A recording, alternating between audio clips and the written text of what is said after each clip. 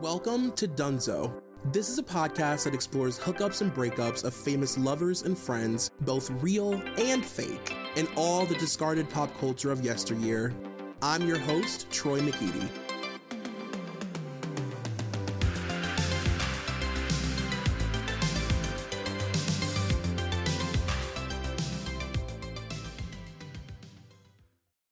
Troy McEady, can you hear me okay?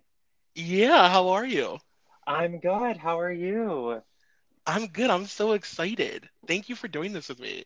Troy, I am so excited. It is so nice to meet you, to talk with you. I've been such a fan of the podcast, and thank you for having me. It was such an important, special day, too. I'm honored. This is like, I mean, we couldn't have timed it any better. This is honestly crazy. It's unbelievable. Yes, I was telling you on Instagram Messenger, I'm like, I feel so excited that I get to debrief this with you because my feelings are all over the place, and you've kind of been like a Britney spiritual guide for me as a Dunzo fan. So the fact, like, it's like for me, the fact that this happened on this day, and now I get to talk to Troy McEady about it Oh is God. so fucking cool. How are you doing? How are you holding up? Listen, I'm really, really, it's like, as a Britney fan, like, I know you'll understand this. I'm Hmm. excited, but I, like, never really let myself get, like, too excited anymore, you know? Totally, totally.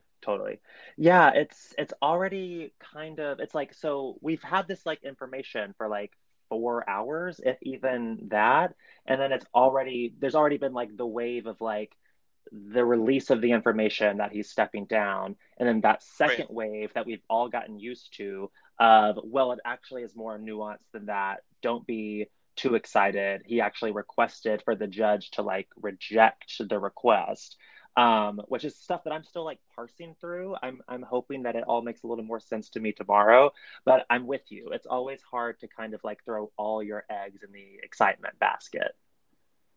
Yeah, it's like you said, there's always some sort of like nuanced explanation of like the main thing.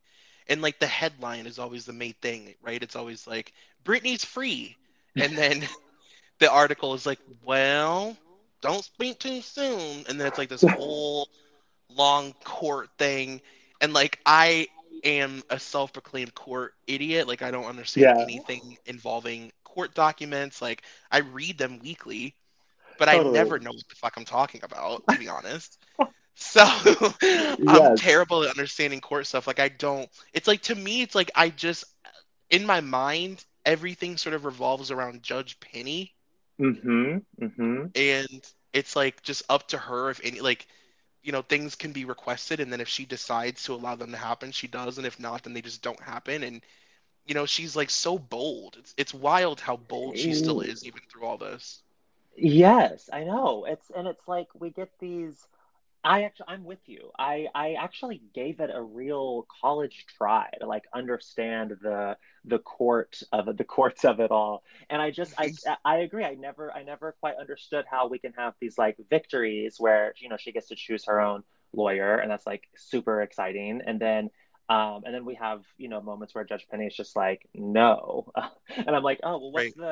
how did you arrive at the no this time? But then they're like yes the previous time. I'm sure there is actually like robust explanations for it, but as a fan who doesn't have a law degree, it can just feel very like you can feel very tossed about, and there's so much momentum right now that we all know what we want to see happen, and it feels closer than ever, all the time.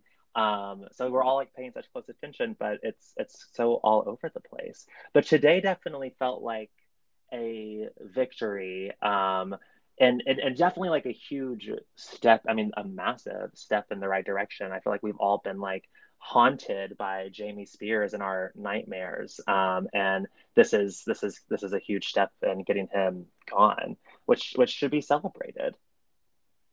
Yeah, for sure. And it's like it's also just it's so Jamie Spears to like release a statement being like, I don't have to step down and I shouldn't have to and I've done nothing wrong and it's baseless, but it's just like, oh, you stupid fucking bloated piece of shit. Like, I'm always just like, Yes. don't you have a bunch of hooch to dig up? Like, isn't like your jail hooch like about ready now in whatever yard you fucking buried it in, you swamp troll? God. I know. I was thinking about it today and I was like, I literally know, I do not know two people on this planet who seem more polar opposites to me than Britney Spears and Jamie Spears. And like the Oh my fact God. that, you know what I mean?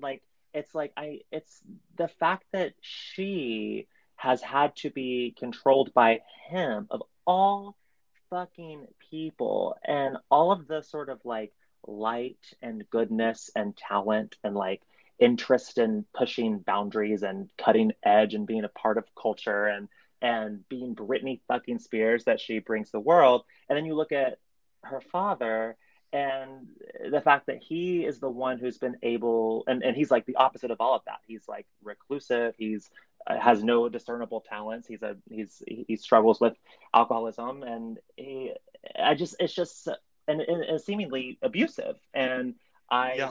it's such a, it's like of all people to get that control over her, it is such a, it's my brain explodes in realizing that it was him, and that there was this narrative spun that that this was necessary, and that that he was in charge of like saving her life, and we've all come to realize it's a much more nuanced and dark reality than that. But I certainly remember that was, in 2008, that was really the forefront of the narrative. And we all just kind of were like, all right, cool. And it's not that at all.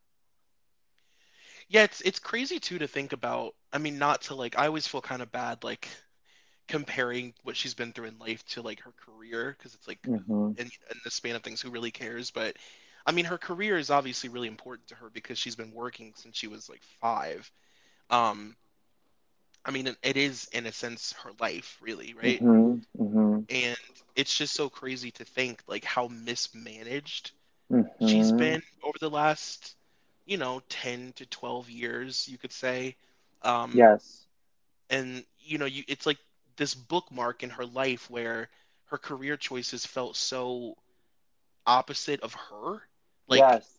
not to say that she wasn't releasing great music and like doing things that we enjoyed, but like I think that we can all be honest in saying like, Britney Spears pre 2007, post 2007, it's a whole different career. I mean, it's a whole different thing. Like, Femme Fatale Britney is like a really Mm. sad thing to go back and revisit for me, you know? Yes.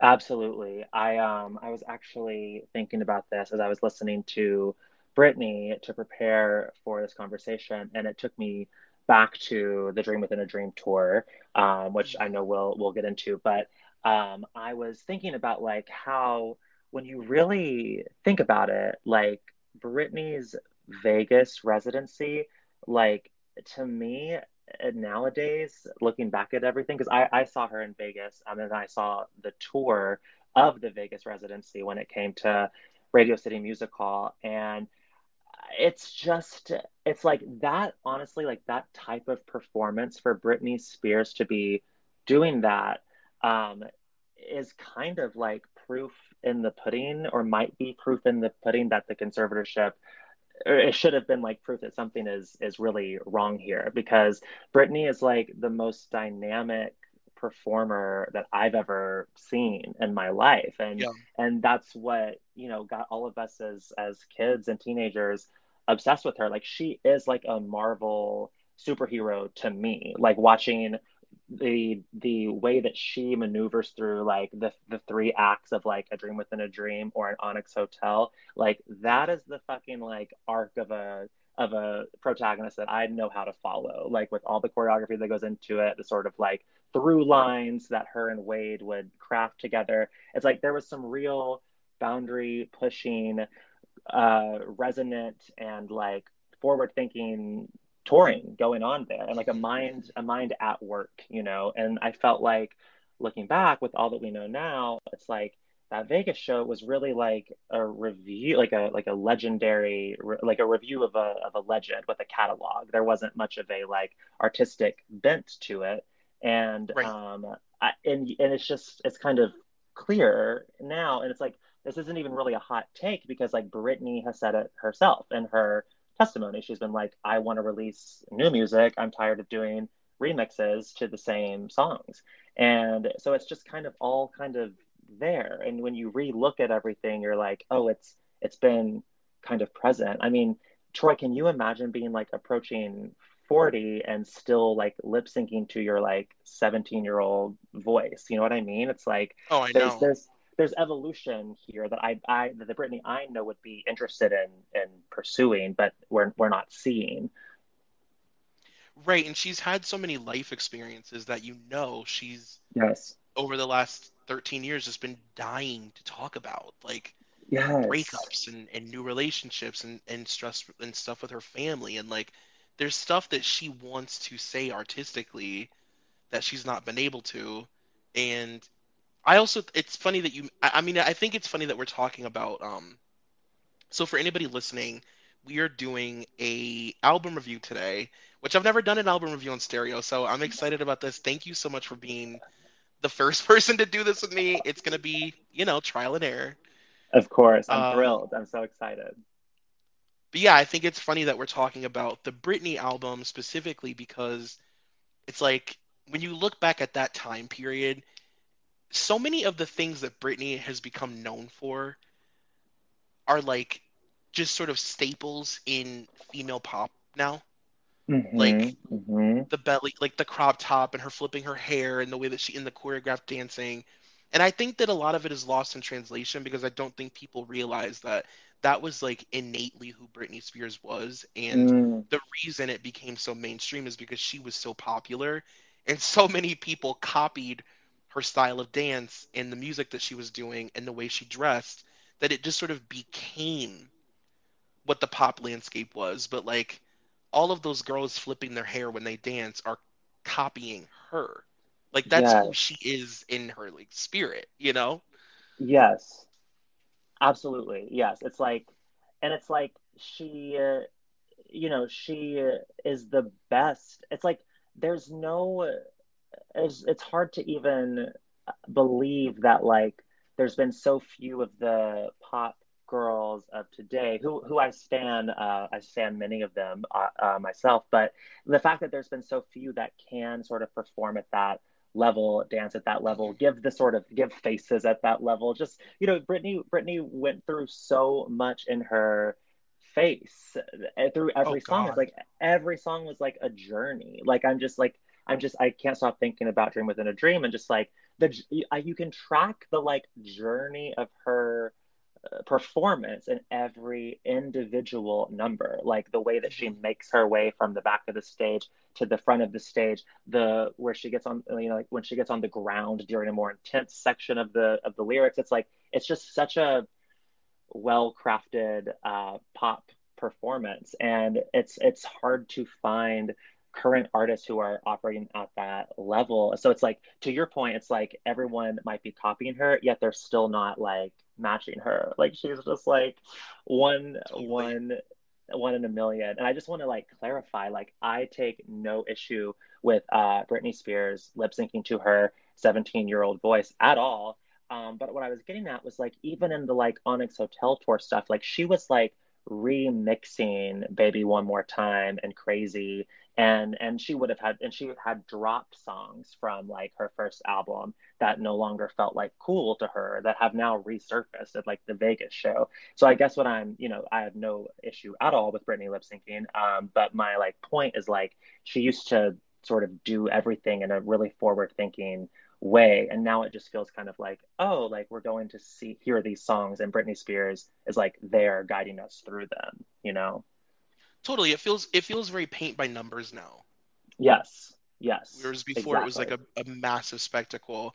And to your point about her performance ability, it's like it's almost like a level of when you look at Britney during the Dream Within a Dream era, Mm-hmm.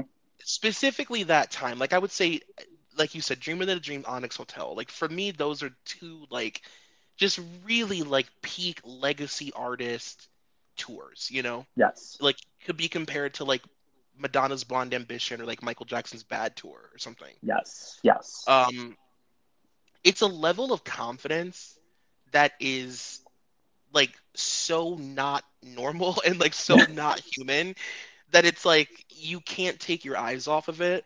And the really sad thing is like that confidence, that like fiery, intense, like you said, the facial expressions and like all of the music just like coming out of her pores. It's almost like the people around her were so threatened by Mm. that level of confidence that she had that and it took them years to chip away at it. It actually took them a really long time to chip away at it, but they did. And it was all Mm. based on, you know, just insecurity about this young girl being so confident and so sort of sure of herself. It's really, really fucked. Oh my God. I've actually never really processed it like that, and you're exactly right. It's a level of confidence that we derived so much like power from as fans, and like that but I can't imagine like thinking about like Jamie Lynn. Like I can't imagine what that Right. must be must be like, like when and it's not just about you're right, it's not just about the fame. It's like my sister is like so fucking compelling and confident and is Hmm. operating at every on every fucking frequency at every level on every cylinder from her head to her fucking toe, and everyone is seeing it. Like that's a really interesting take on what could motivate someone to be like threatened by it, because I've only ever felt empowered by Britney's confidence. I've only ever like I said, looked at it as like this is my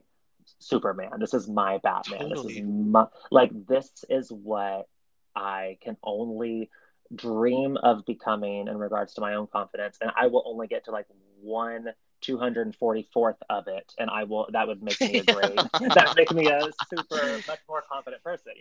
But yeah, if I was literally like around her and like in that orbit, totally I can see that feeling a little bit different. Yeah, the only people that have ever seen me at that level of confidence are like whoever can see me in my bedroom when I'm like doing Britney things as a Yes, teenager. Do you know what I mean? Like, or like if I'm drunk absolutely. alone in my apartment, just really feeling myself and just really feel like breaking out the Me Against the Music choreography. My neighbors have seen me at that level of confidence, but not anybody else. Yes. Troy, that's a great. What choreo do you personally know or like have attempted to learn? I'm so curious. I know the slave choreo, and Excellent. I'm like I have pageant mom energy. Like the minute anything like that pops up, and one of my friends is like, "Teach me," it like is immediately not fun, you know. Yeah. Um, but I know the Yep. slave choreo. I know the oops choreo, but I think everybody does, right? Yeah. Um, I know the Me Against the Music choreo. I need you to teach me that choreo, please, because I have Baby One More Time and Slave like in my bones. Like I can kill that shit. Right. But I really Yeah. want to learn. I want to learn Me Against the Music so badly, especially the like SNL like Madonna breakdown choreo where Oh, it's right. just like I can't my body. I watch that and I'm just like, how does my body do that? That's what I need in my life. So maybe you can teach me one day over FaceTime. 1000. I will fully Abby Lee Miller you on FaceTime for sure. It would Yes. be an honor. It would be an honor and a privilege. Well, do you want to get into this album? I would be honored to get into this album. Yes, let's do it. Okay, so obviously, first I have to know, like, what is your journey specifically with this album? Like, where does it place? How did you, like, just tell me all the things. Sure, sure.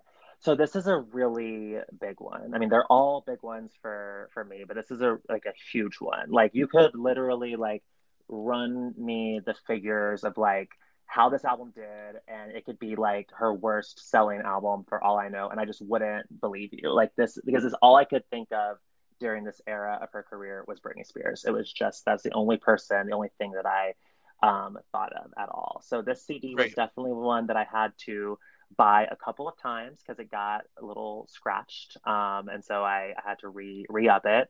Um, I was in fifth grade when this album came out, and the Dream Within a Dream tour, the tour that supported this record, did come to my town of Little Rock, Arkansas. I'm from Arkansas, much like our mutual friend Jesse. Yeah. Um, yeah. So this was like big Britney energy. I was obsessed with the tour because I had seen the HBO special and had that DVD, and I obviously had the album. So she was just everything to me at this point in my life. Yeah, this was definitely, I would say, peak. If I always hear like Gen Z kids on TikTok talk about like how they feel like they missed out on like real pop culture. And I Yes. don't think that that's an exaggeration. Like I agree. Mm-hmm. Um, Pop culture was obviously just better like around this time. And I would say this is where it was really, really just I have the most fond memories of Britney Spears during this time in my life personally. Like just Mm-hmm. it's peak fandom. And I always say that this is, when the Britney machine, Britney Incorporated was just well oiled. It was like it she was like world dominating. It was like just the peak. This was Britney at her absolute career height, Absolutely. like when you think of Britney, you sort of think of her in this way.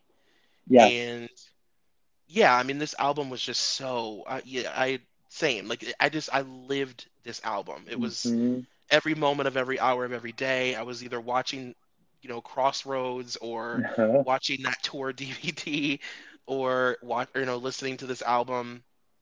And Yes. I was in seventh grade, I want to say. I think I was in Okay. seventh grade. And I remember this started like a tradition of my mom and I going to Britney concerts together when I was a kid. Oh And wow. my mom had like a handful of Britney songs that she really liked because she had listened to it so much, and she really like enjoyed this album. So my Oh mom was like cool. excited to go to the tour, and we went to the tour together, and it was like, I think probably one of our like fondest memories looking back. I just have such like warm memories of this time. It's all just happy and like very sort of glittery. That's beautiful. So your mom found, because I was thinking like my parents first were like, oh, like I can kind of get behind this song at like the net like at, in the zone. But your mom like even was like into the Britney era a little bit. Yeah, well, my mom is young. I have a young mom. Cool. She's not a regular mom. She's a cool mom, if you will. Yep. So yeah, she was cool with Britney. She loved Britney. And my mom loved Britney. And I actually wrote this on my notes. Like, a lot of my family members liked Britney because she was so, like, there was something that felt, the fact that she was Southern, I think Yes. there was something about that that felt relatable to, like, black families. Because she Mm-hmm. was a real, just, like, Southern girl, like real Yep. down to earth and like very not celebrity. And Yes. my mom would always make the joke that Britney dances like a black girl, and I'd be like, well, yeah, because she dances like Janet. Uh-huh. Uh-huh. You know what I Absolutely. Yes. mean? um, Um, absolutely. No, that's so cool. And I remember, and Brittany was like my sort of entrance into Janet, and then I became like a Janet super stan as well. So it's definitely like that through line has been such a thrilling one as a Britney fan to experience. So then she opens up your whole world to this amazing other like legacy artist with this robust discography of so many iconic performances. So Britney is amazing. oh my God. And I mean, let's just start before we even get into Slave for You. Like, let's just start with the fact that this essentially is a Janet Jackson album. I mean, like, this is Totally. Britney doing Janet drag, like in the Yes. best way. So many of the songs sound like Janet songs. A few of these songs were meant to be Janet songs, The choreography is just so unapologetically Janet. Like the whole Dream Within a Dream tour just feels so like just so Janet. Yes, absolutely, absolutely. I mean, yeah, I don't want to skip around. I have a note on here on one of the songs that we'll get to that I'm like, this sounds just like this song off of Velvet Rope. So yes, I'm with you. I agree. It's really solid Janet drag. It definitely like the Slave for You choreo, I think like announced Britney as like a just next level dancer. Like I'm trying to think of obviously she was a great dancer for the first two records too, but this was like, oh, this is like complicated choreo. Like she's hitting beats that I don't even hear in the music. Like Right. this is some real fucking shit right here. So yeah, we are like on the same page so far. Well, let's get into, I mean, obviously it's really hard to review a song like Slave for You as if you've never heard it. But I Hmm. try and come at, these album reviews as if I've never heard the songs and like maybe noises or things that I've not heard in the background.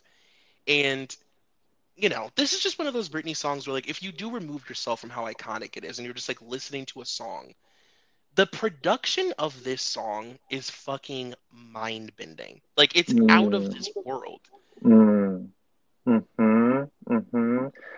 I couldn't agree more. It is like I wrote a true Britney staple and masterpiece, an A plus Neptune's production, an A plus Britney vocal. I love her vocal take on this so Hmm. much. A truly inspired collaboration. Sounds weird and fresh and way ahead of its time, even now. Like this is such an exciting opener of this album, and it really is like I think Britney's first like as an adult, like when I look back at Britney's discography, I have so many positive memories about all of it and love it all very much. But I really feel like this is like her first, like genuinely cool single, like just like Mm. pressing culture forward, sounding really fresh and not like anyone else, like legendary single. I mean, Baby One More Time, besides maybe Baby One More Time, which was like, the whole Max Martin sound in its best possible version. But this was like such a step in a different direction and so fresh. I agree with you. This is cool, Britney. Like this is like, Yes. oh, Britney's like collaborating with really cool producers for the first time, and not to say that Max Martin isn't really cool, but like the Neptunes and like, Yes. this is like a step into what Britney is to become, and Yes. a muse for really cool producers that aren't just Max Martin. Like, Totally. this is like the introduction of Weirdney, if you will. Um, Yes. And I will. Yes. I actually wrote down this Billboard quote about the legacy of this song. It's a little long, Go for it. so I have all the time I'm in the just whole world, so okay. Cool.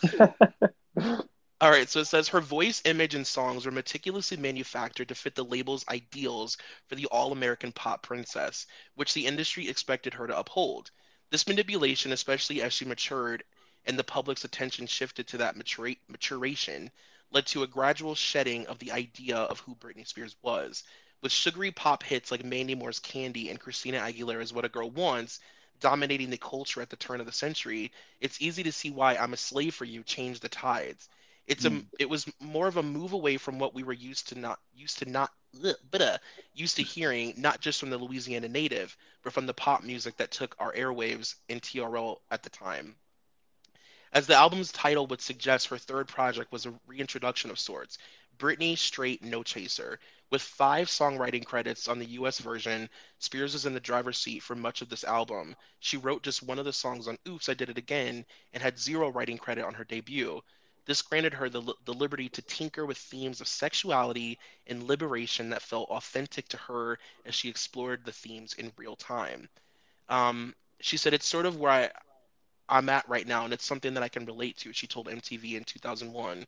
She debuted at #1 on Billboard 200, making Spears the first female solo artist to have her first 3 projects debut atop the chart. It became one of the best-selling albums of 2001 and is certified quadruple platinum. However, while culturally impactful, the singles from Spears' self-titled effort weren't as commercially successful as songs from her first 2 projects. And I wrote just in parentheses like this is a really, as much as I look back and I love this time, it's difficult to look back because you see like how much hate she was getting at this time, and it Mm, really amped up. mm-hmm. And people were so misogynistic and Yes. so curmudgeonly about Britney's projects for no reason. Mm-hmm. Mm-hmm. Mm-hmm. I that just took me back to like a memory I had of like you're right, the tabloids were like already after her at this point because I remember and I'm just now having this memory, so it may come out a little rough. But I remember having those tickets to the Dream Within a Dream show and that being like the most important night of my life and having them for like months because you find out about concerts so early as a kid and you get tickets as quickly as you can and so there was months of being in the supermarket with my mom and seeing like tabloids like worry like not like worried about Britney Spears in the way that we were in the way that they were in 2006, 7, and 8, but just like I would see the vision that I'm having right now is in the Dream Within a Dream tour when she jumps off of that platform after I Love Rock and Roll and she's like hanging in the air. There was like a shot from that show like from the ground to where like the belt like pulled her stomach up into like a couple of Mm. rolls and the tabloid was like, is Britney losing it? Is she like gaining a ton of weight and losing her mind?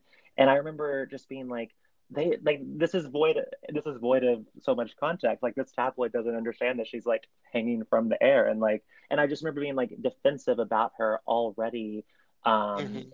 and this is only 2001. So you're right. There was already that backlash happening here that we don't often think about when we look back at the backlash that she endured. We like to stop at 2007, but it was already starting for sure. Oh yeah, it was hardcore. It was like, as a Britney fan, like 90% of your day was like defending Britney from people Yes. who were being like, she's a slut. She's a Yes. fucking slut. She's Yes. a slut. And you're like, why? Because her Yes. belly showing? Girl, your belly showing. You literally look like her right now. Uh, Absolutely. Yes, exactly. Oh my God, yes, you're exact. And I remember getting into like debates on the playground about like what was meant by do you want to dance upon me? And everyone was just hmm like, this is and the fact that she says damn and hell on this record. Like I was hmm just like defending her as like like a fifth grader being like, she's a woman now, like she can say a couple of words if she wants, like don't act like you've never done it. And it's like, yeah, but she really was stuck in between these expectations that I can't even, I mean, especially only being like 19. And I can't imagine. I just can't imagine. Um, I have a little bit more of this article to read, but you'll really like Please. this part that's coming up because it's ironically everything that we've been talking about. So it says Spears was a 21st century pioneer in dismantling the good girl routine in Mm, pop music, taking after two of her musical icons, her collaborator Madonna's fifth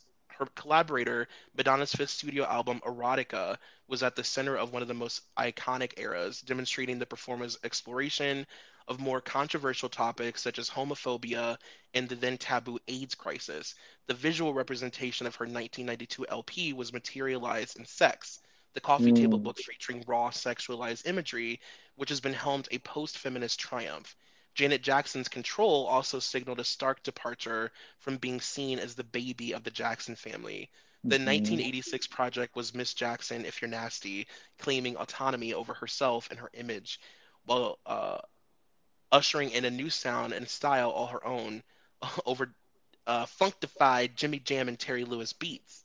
Thanks to the cutting edge assist from the Neptunes, who would quickly establish their own lane as a defining sound in the early 2000s pop culture, as well as in this era of hip hop, Spears essentially became the poster child for this good girl gone grown pivot in the mm, digital age.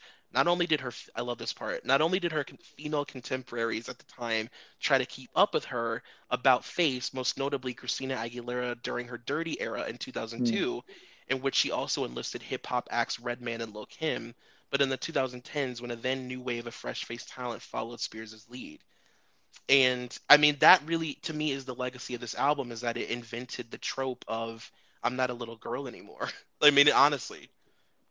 Absolutely, absolutely. Yeah, yeah. And it was such a hard pivot and reset. Like just the imagery of the Slave for You video. It's like once you see that, you have to contest with a whole new idea of Britney Spears than you'd Hmm. had before, like than you had like 5 minutes ago before it started. It's like it really does reset your expectations as to what she's like after and exploring and wants to show us. And I think in like the best of ways, like even as a kid, I was like thrilled by this. And I wrote here, I remember my parents were underwhelmed by this one being Slave for You and said that it had no melody, but I think they kind of missed the point. And I stand by that.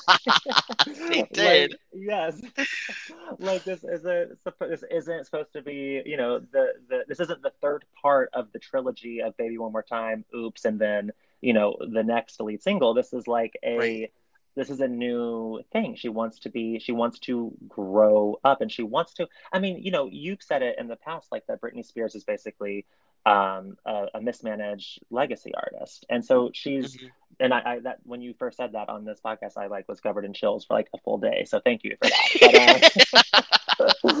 But yeah, like of course she's gonna draw from like Madonna. Like of course her like references are gonna be Madonna and Janet. If she sees herself going back to confidence, if she sees herself as part of their lineage and isn't comparing herself to her peers or even like someone from like a couple like 5 years ago or whatever, like yeah, it's like of course she's going to try to follow in their footsteps and push boundaries around this time in her career as she starts to grow up. So it's just it's yeah, it was an extremely exciting moment. The introduction of Slave for You era Britney. Well, speaking of Janet Jackson's control, let's talk about Overprotected. Please, let's do it. I have a major soft spot for Overprotected, Hmm. and it kills me that she stopped performing this song. Like, Mm.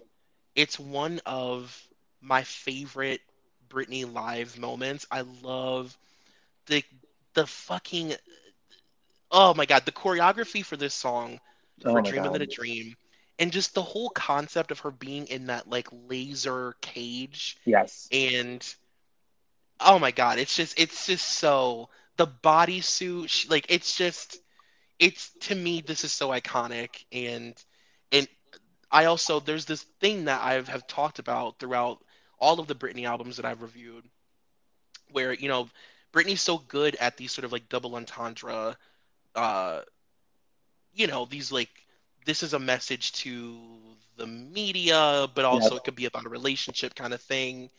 And it's just crazy. Like, this is one of so many songs in her catalog that went on to symbolize like so much more than she could have ever imagined in her life. And it's insane that her, as a 19-year-old, singing about being overprotected, it makes more sense in her life now as a grown-ass woman with children. Absolutely. Yes. It's strange. Like I wrote down, is this the pre piece of me? Like it feels like a Mm. like sort of like still it feels like a very 2001 like P I was gonna say G rated, but she does say damn in the song, so that probably makes it probably pushes us up to a PG rating. It feels like the sort of pre piece of me, like the teenage version of piece of me where she's basically saying exactly what you said. She's seeing with clearer eyes than we have, like her situation much earlier Mhm. than we were privy to it. Although I guess I've always, and help me if I'm wrong here, but I've always slightly struggled with getting too deep about Overprotected just because I don't think that she had any hand in writing it. But do you think I'm incorrect on that? No, I don't think that you're wrong in that. I think that it's like, it reminds me a lot of like Lucky, in that sense, where it's like Mm, it, because I always say that Britney Spears is a conspiracy theory, a conspiracy artist, right? Like, yeah, yeah, she is the artist of the conspiracy theories. She is the yes. premier conspiracy theory artist. And you look back at her career and it's like, God, like she has so many songs that mirror Totally. the her conservatorship in this really dark way. Like it's Yes. honestly it does make you wonder, like, was there some sort of like was this like some sort of like programming to get us used to the idea that she should be like, Mm, it's weird. There are so many songs that she had nothing to do with, that she didn't absolutely. write, that are about her being controlled and trapped and lonely and sad, and it's crazy. Absolutely. Well said. I agree. And one of the things I was going to bring up is like how confrontational like so much of this music is, and like how few Britney songs I'm like going through my head. And of course like every album has like some love songs on it, but I when I think of like Britney's like sort of like point of view and like thesis statement, it isn't like love. It is about kind of like literally like in the discographies, like not her life, but like the actual artistic output. It is more about these concepts of like who's controlling me, who am I controlling, like how do I can I break free, and being misunderstood and just being so frustrated by the system that she's a part of. Like so I completely agree. And even just like the Dream Within a Dream show, like one of the reasons I like liken it to like a Marvel movie is because so much of it is her like swinging her hips and like four backup dancers like explode, or like she Right. or she like jumps off, like she's like running like in the interlude, she's like running from backup dancers that are like chasing her, and she's like jumping off of cliffs, and she comes out on this like spinning wheel of death, and there's fire all around her. Like it's always this like threatening kind of dystopian world that she's combating, even in these sort of early days. Yeah, yeah, and this song definitely gets at a lot of that. Yeah, I wrote in my notes that I really love the placement of this song on the album. I love that it's right at the beginning Yes. because it's so representative of where she was in her life and the theme of this entire record. And again, I mean, this is Britney's control. This is Britney's Mm, take on Janet Jackson's control. And yes. I don't know, I just think that this song should like mean more to people. I don't know. I feel like it's only the stands that really love that really love Yes. Overprotected. It doesn't get enough credit for, I mean, the fact that first of all, it's extremely weird. I mean, this is Weird Knee like really being introduced. This is a weird fucking song. Yes, Um it is. it's experimental pop, Uh-huh. and I don't think that she gets a lot of credit for being an experimental pop star. Like her songs are all so strange. Mm-hmm. Um, yeah, I mean, and I almost, to be honest with you, I almost feel like it takes like a real genuine music lover to listen to Britney and be like, wow, she's like a fucking weird ass like pop Bjork Yes. discography. Like it's weird. Yes, absolutely. Yeah, and just like, just a real quick question, do you prefer the album cut of Overprotected, or do you prefer the Dark Child remix? I was just about to ask you that. Um, I have a really special place in my heart for the album version, but like, Hmm. come on. The I Dark know. Child version is like it's so much more Britney too. Like Yes. it is, oh God, the video, the Yes. choreography. I mean, it's that song is just so much that is so much more Britney than this one, to be honest. Sure. Yeah, I agree. Like when you were talking about Bjork, I was thinking about, yeah, the album cut of it is kind of like it's not a ballad at all, but it's also not like a banger. Like there's a little like there's some weird nuances and like just the pacing and feel of the album version that just feel a little more experimental. But then I, Hmm. I feel like once they shifted over to Mr. Rodney Jerkins, he just Right. was like, oh, we're gonna like party now. Like we're gonna like make this like a Britney banger. Like really go for it, you know? Oh, you're so right. You're so right. The album version has a really unique sort of melody and beat. It's not something that you would typically like dance to, really, or Yeah, think to dance totally. to. It's strange, but then they did make it more traditionally like more like club ready, if you will. Totally. And so they That's both have funny. their merits for that. Like if you want a more meditative take on those feelings, then you go to the album track. And if you want to basically like party them out, then you go to Yeah. you want to you want to take it to the club and like feel all that like pent up anxiety about your life kind of explode onto the dance floor, then you turn to the Dark Child remix. And the I was very happy that she was on the second leg of the like just talking about like effort. Like I feel like Britney in this day just like put in even more effort than she had to. Because the fact that she like revamped the Dream Within a Dream tour for the second leg and then like did a whole different routine to accommodate her new remixes of Overprotected and Mhm. Boys, it's just like who would do that now? Like I don't know who would put in like that extra bit of effort that would only be like noticed by the super fans. But she did, and I got to see like the regular version on the DVD and then the new version on the tour. So it's just and yeah, the choreography is astounding. Yeah, I wrote down these little excuse me, I wrote these little quotes from Song Genius, like Yeah. that Britney did from I think the Daily Record is what the publication was called. But they're all very like they're all very like the concept for the album Circus is basically a circus. They're all very Uh-huh. that, but like Uh-huh. fun, you know.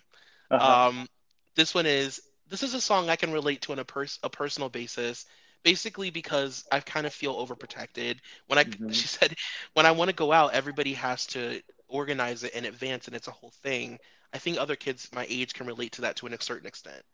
Huh. Um, so it's like she didn't even know at the time like what this would mean in her life one day. You know, it's just like so sad. Totally. Yeah. Yeah. I love that she thinks that kids can relate to it also. I know. Although although I gotta say, I have this like memory of my younger sister and her friend being like hanging out and like they like decided to perform Overprotected for their fathers. Like when my Oh sister's God. friend's dad like came over to pick her up, they had like a routine ready for Overprotected specifically because they did relate to it and wanted to make that point. So honestly, Brittany's onto something. People did relate to Overprotected.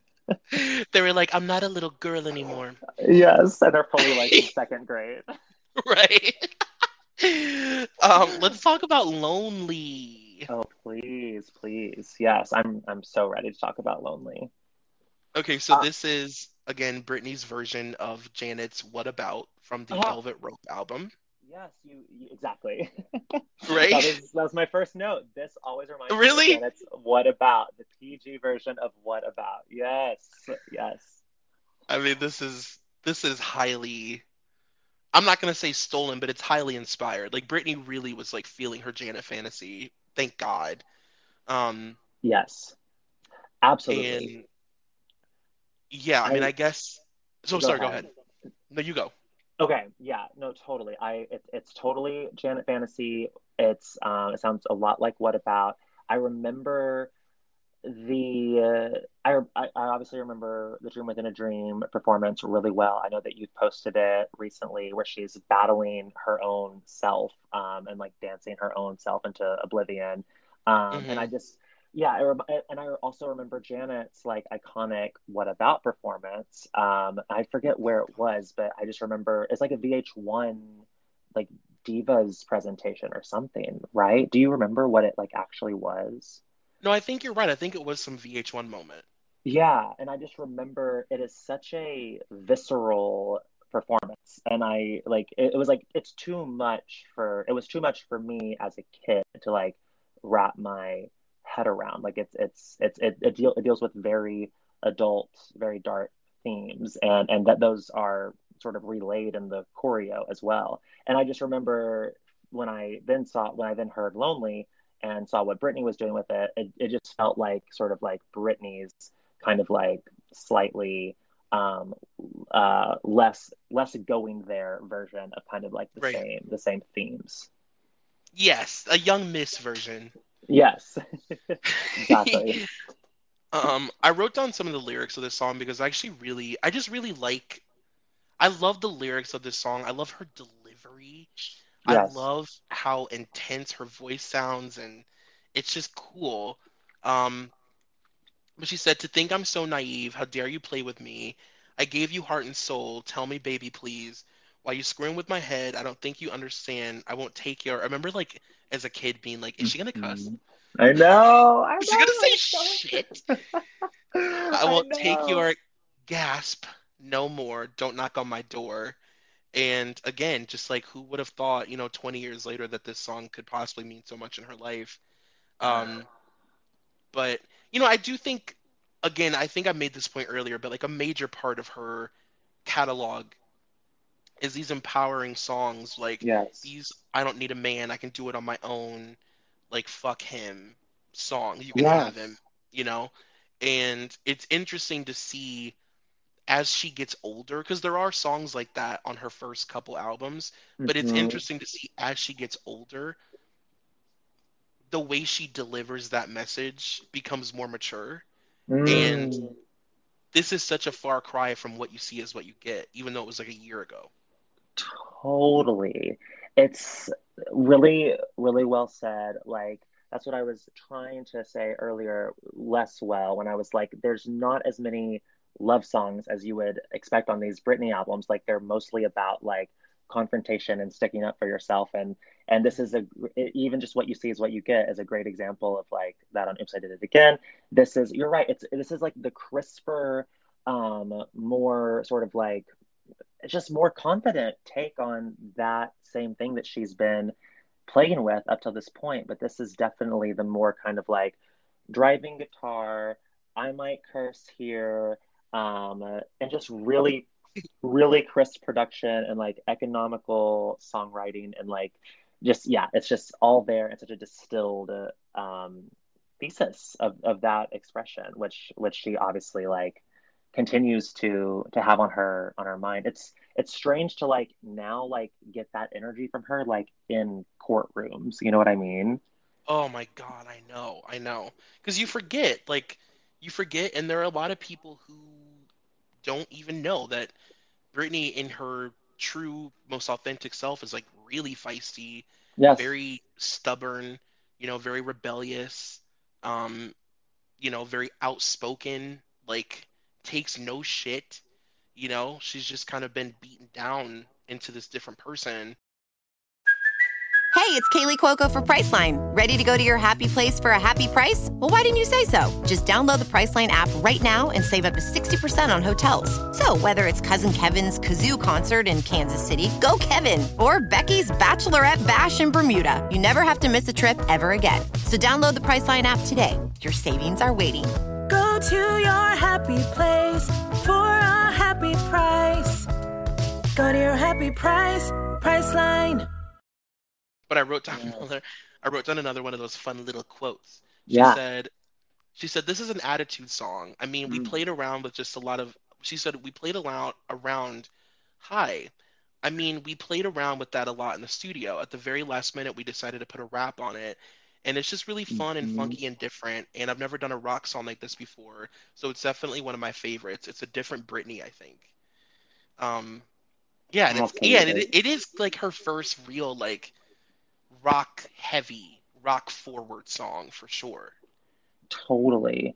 Yeah, I mean, and honestly, I know that we were talking about is like the PG version of What About, and I still stand by that. But even just thinking about the lyrics here, they are really pointed. Like, think of all the times you made me sick. Like, Hmm. that's not like beating around the bush. Like you see is what you get. Might beat around the bush a little bit. Like you literally made me sick. I will not miss you at all. I do not need you. I will not be lonely at all. Like this is really just she just lays it out. It is that Britney attitude that you're talking about, like in sonic form. It's a Um, real fuck you. Must have boy, yes, you must have tripped. Like it's a yeah, real you tried me. you know? yes. And then to have her release it at like the height of her powers too is just it's like honestly like almost Mhm. too powerful. It's like oh my god, this like Right. over. I'm like getting hot. I have to find my air conditioning like button. Like I'm like freaking out a little I bit. Yeah. I get it. And also, I know that you mentioned it, but like before we move on from this song, we just have to say, like, Yeah. anybody listen, there's 12 people listening right now live. If you guys have never watched by the way, thank you for listening this whole time, by the way. Yeah. If you've never seen the Dream Within a Dream tour and you don't feel like watching the whole thing, first of all, shame on you. But if you just want to see an incredible moment from it, just YouTube Britney Spears Lonely live. Yes. And it is really, I think, a peak. Like, it's one of the greatest performances of her entire career. Yes. She's performing with a screen of herself and like battling herself. And it's so like innovative. It's so Britney. It's just so like, and it's just so, of the lineage of like Michael and Janet. And you can just see like this young girl becoming a legacy artist. And it's crazy. Absolutely. It's like Britney Spears and Wade Robson are like, that's like a creative partnership of like our lifetime. Like, I don't know if we'll Uh-huh. ever see like those, like what it's like to watch two minds like that in pop music work at that level. And this is, he like, I guess, creative directed this tour with her, and stuff. Moments like Lonely are just like, they are like operating at absolute full capacity. Like, they're on the same page. They're playing around on the same frequency and arriving at these like little like one act plays within each number. And Lonely is like absolutely one of the most like compelling moments. And I was going to tell you a little like anecdote, which was that when so like, it's supposed to feel as if like Britney in real human form is dance battling kind of her reflection of sorts Mhm. and on the screen. But she wore a short black bob wig the entirety of her show of the Dream Within a Dream tour in Little Rock, Arkansas. So, like, anyone who's familiar with the DVD, Britney Spears Live from Las Vegas, familiar with Dream Within a Dream, like, imagine that entire show being performed by Britney Spears in like a short black wig. And I will never, I never have gotten to the bottom of like why. I obviously was like standing hardcore in my seat. Other people had slightly different reactions, but it looked so much different when like she was clearly not battling her reflection. It wasn't Right. the same. It was clearly like a different Britney. It really did make it feel like she was like battling a digitalized version of herself, which honestly made it a little more powerful. Yeah, it's like almost more nuanced. Totally. Yeah. Yeah. It's like battling the version of me that you guys like came to see, but I brought this random energy instead. Yeah. Yeah. Her name is Veronica. You'll get to know her years later. Absolutely. Yes. Yes. Let's talk about Not a Girl, Not Yet a Woman. For the love of God, let's finally talk Okay. about Not a Girl, Not Yet a Woman. Oh, Troy, I am like so scared. I'm so excited about like a potential friendship with you. And so I'm so scared about this one because I don't want you to be mad at me, but No! Oh my I'm God. really not a fan of this song. Listen, I'm already obsessed with you. We are already friends. Nothing you can say at this point Okay. will hurt me. Tell me your Okay. thoughts about it. Totally. I wish that I liked it, and I even wish that I liked it back in the day. And I do. I can appreciate it as a crossroads companion piece. Like, I Right. can appreciate it as like Lucy's song. That's fine with me. To think of it as like a Britney song that needs to be at this point on this album is a little harder of a sell for me, because it feels a little bit. It feels, actually, I shouldn't say a little bit. I wrote totally. It feels a little totally toothless after four songs that do have some like real teeth to them, and it kind of brings the album to a halt for me. And I know that like Britney needs her ballads, but I just wish that it had like a little bit more of an interesting or like hot takey point of view than like this particular bit. You know what I mean? No, listen, it's an extremely safe Mm-hmm. ballad. I mean, it's almost like a paint by numbers Diane Warren wannabe Yes. ballad, like for sure. I mean, I think that's undeniable, and it definitely feels like, I don't know, maybe not for people who didn't grow up seeing Crossroads in real time, but like for us, it's a vehicle for the movie, Yes. right? Yes. Mm-hmm. Um, I think that's undeniable. I do. There's a part of me that does like the song. I do like it, Mm-hmm. I guess.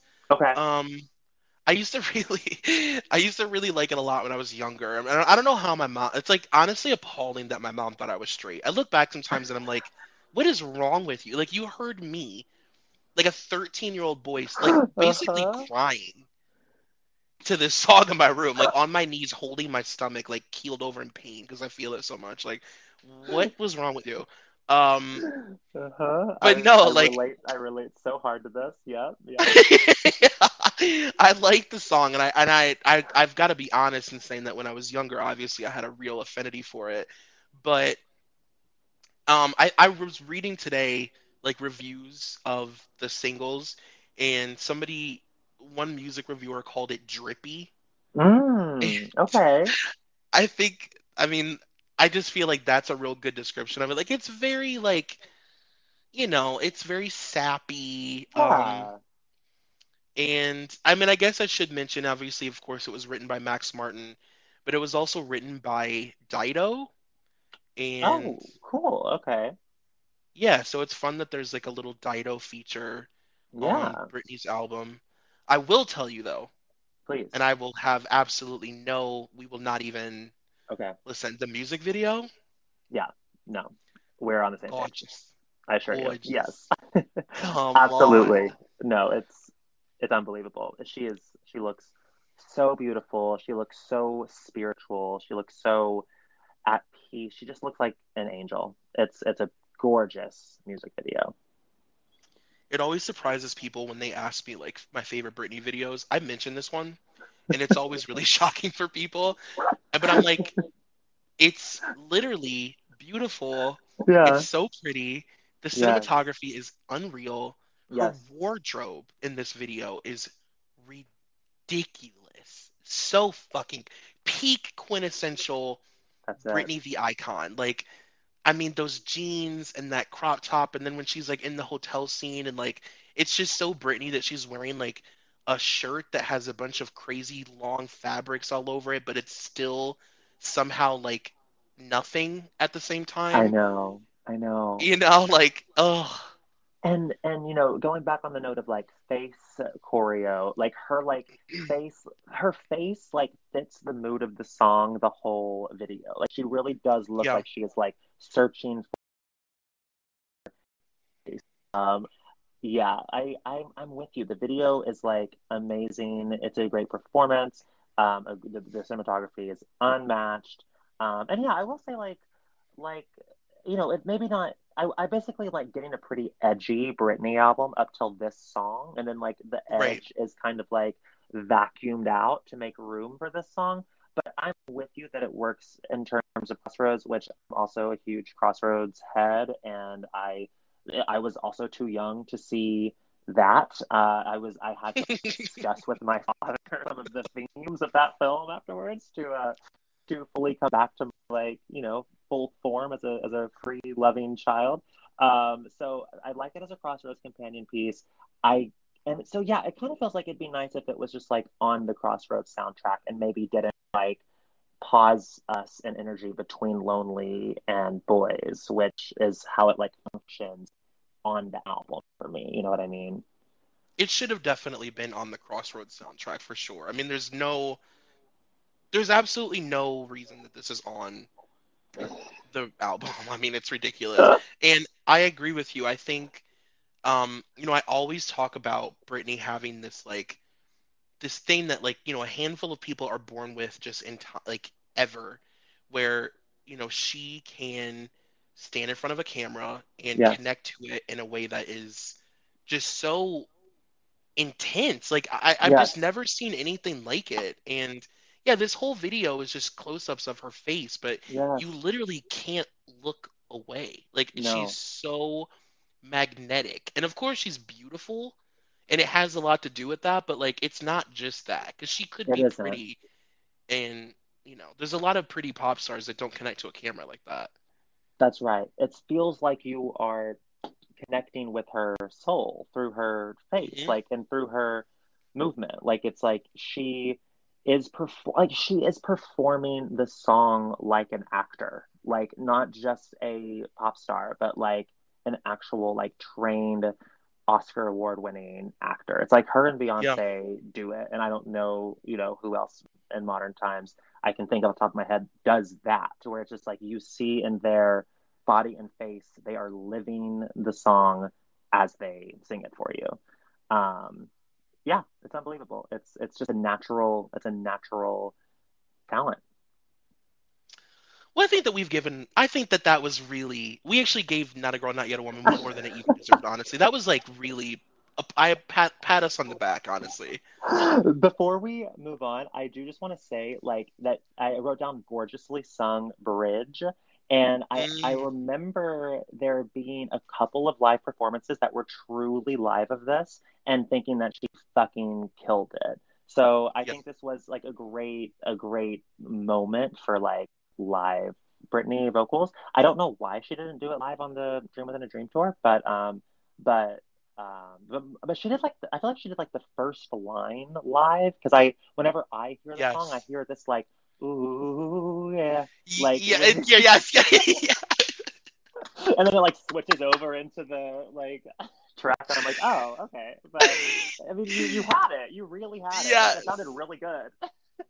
There are parts of like these songs where like when it's live, she sings it the same way live every time that it's Yes, not on the record, and I know exactly what you're talking about. yes. And there's also like a oh no no no that always comes. You know what I'm talking about? Uh-huh, yes. Okay, Absolutely. let's talk about boys. I'm really excited about this one.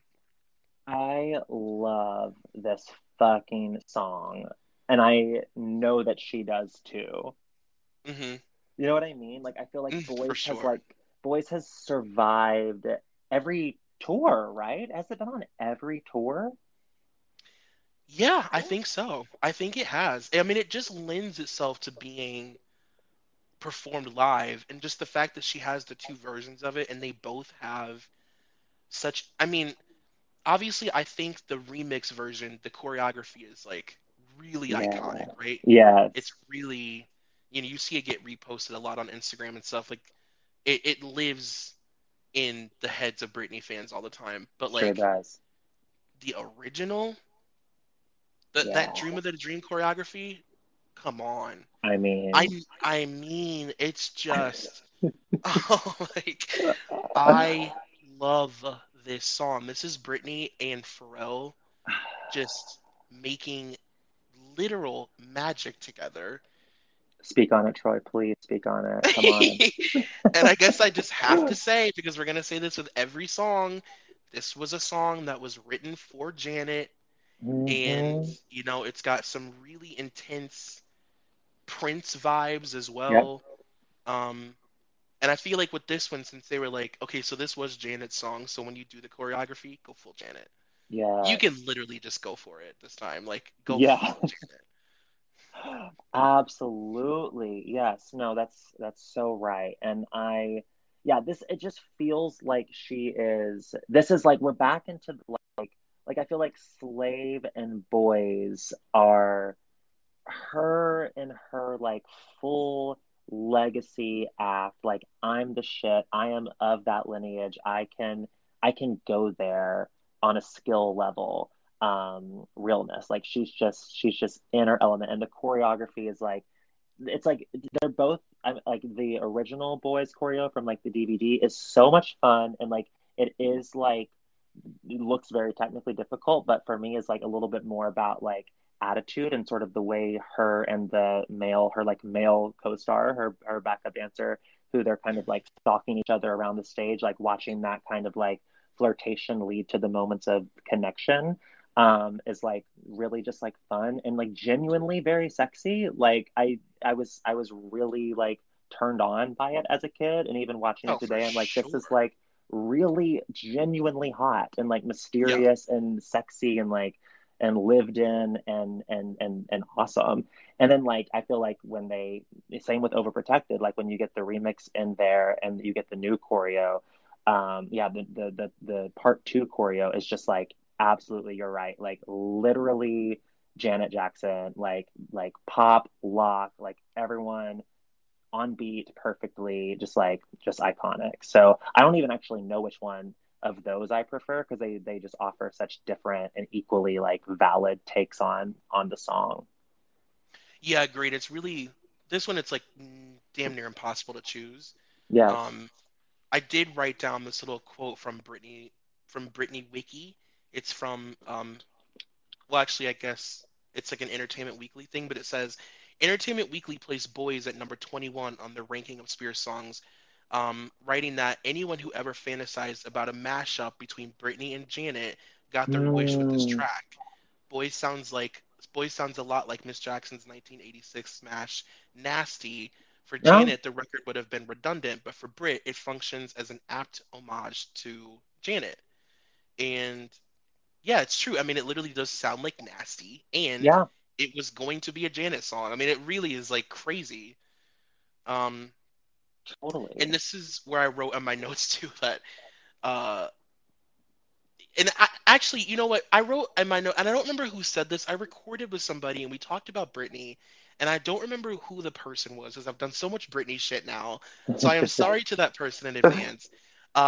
But I did record a Britney episode where somebody said that Britney, basically that Justin Timberlake must have been really like, especially during this time, like internally seething because the way that Britney was so able to Mm, sort of effortlessly dip in and out of R&B without yes. trying so fucking hard, Mm-hmm. and it felt so try hard when Justin did it, right? Yes. Like when Justin did R&B, it's like, well, I better cornrow my hair because I'm doing a song that that was produced by a black person, Right, right. Yes, you know. yes. Whereas Britney would just sort of dip in and out, and it all felt so natural to her, like for who she was. Um, and yeah, and I mean, Absolutely. I don't know, like I feel like I can't speak for everybody, but I can 100% say, like, as a little gay boy who grew up in a black household and Mm-hmm. have listening to all of the adults around me talk about Britney because of me, all you would ever hear them say during her prime was like, God, Britney really dances like a black girl. It's crazy. That's like all I would ever Mm-hmm. hear my mom say. Absolutely. Yeah, no, it's so interesting to hear you bring that up because I absolutely agree. And I think that's like so interesting because I was one of my takes of this album that I was gonna like run by you is that I would have kind of loved it if like the whole thing was produced by the Neptunes and Oh had my like God. Slave for You, Boys Energy the whole way through because those two feel like cousins of each other and like are my two favorite tracks and like are cohesive and then like all the Max Martin stuff like in between. I don't know if you are you like did you ever listen to like the full Sweetener album, Ariana? Yeah, I did. Okay, because it has a similar thing going on. It's obviously like years later, but it's like also like some Pharrell stuff mixed with some Max Martin stuff. And like I firm so on both albums, I fall so firmly in like the Pharrell camp of like wishing the mood stayed that way the whole time. And you used the term like dipping in, and I'm wondering if you think that Britney kind of like got away with her performance style and being and dipping in and out of R&B because it was like surrounded by like poppier shit on all sides, or would you have been like she absolutely can make the full album with Pharrell and it would come off as just as real. I honestly can't believe you just said that because it's my literal dream. It's been Mm, my dream for as long as I can remember because yeah. my favorite Britney songs from every Britney album are always the Pharrell ones. Mm-hmm. And I just think that the way that Pharrell understands Britney is the way that I think Wade Robson um what's his name? I can't think of it right now, but understand her in like a dance way. Like Brian Pharrell, Friedman, right? Brian Friedman, yes. Yeah. Like Pharrell just gets her. Like he Yes. gets her voice, he gets her Yes. style, like he just understands her. And like I think that's like his superpower, like he does the same thing with Gwen, and he just like really gets in the mind of the person and like understands them. But it's still a Pharrell moment, but it's if that makes any sense. Oh, it Does that make does. any No, sense at all? Okay. it makes perfect sense. We're on the same page. Like the Pharrell Britney collaboration is like something to be just like stood in awe of. And I think it does have to do with her voice. I think it has to do with him understanding that like her I think Britney's a great singer. I think that most people in like the fandom at our level think she's a great singer. So I say this with like that knowledge like out there that I Right. think she's a great singer. But like I think the thing that makes her the most compelling vocalist is like the like tone of her voice and like all the little like ticks that she Yep. can kind of like throw in there, whether it's a strange run or just like an emphasis on a certain word or just like a whisper sing here and there. It's like she's like a vocal performer more than she is like a vocal acrobat. And like Pharrell's production is like a jungle of like beats to like jump over and through and like and have fun. So it's like the perfect landscape for like Britney Spears to just like jump in and do her thing with it. It's like it's a match made in like sonic heaven. Actually, I didn't write down because I didn't want to write down the entire article and read all of it. But part of that article that I read earlier, they talked about the difference between Britney dipping in and out of like black culture versus other artists, and how people like Miley, did Mm-hmm. it in this way that years later felt like really disrespectful. Yep. And that the reason Britney was able to pull it off is because like it was so just so natural to who she was to be like, well, no, like I really my whole life have been inspired by Janet Jackson. I don't even know any different. Mm-hmm. So when she did it, when she decided with this album to take a more hip hop in quotes approach, it just felt like a natural transition. It felt like what she should have been doing the whole time. It Yes. felt like what she wanted to do in 1999 and they didn't let her. Yes.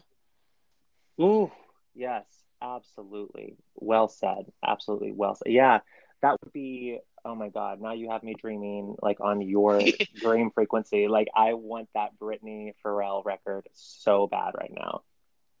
We'll get it one day. Pharrell will Yeah, come back. He'll come back.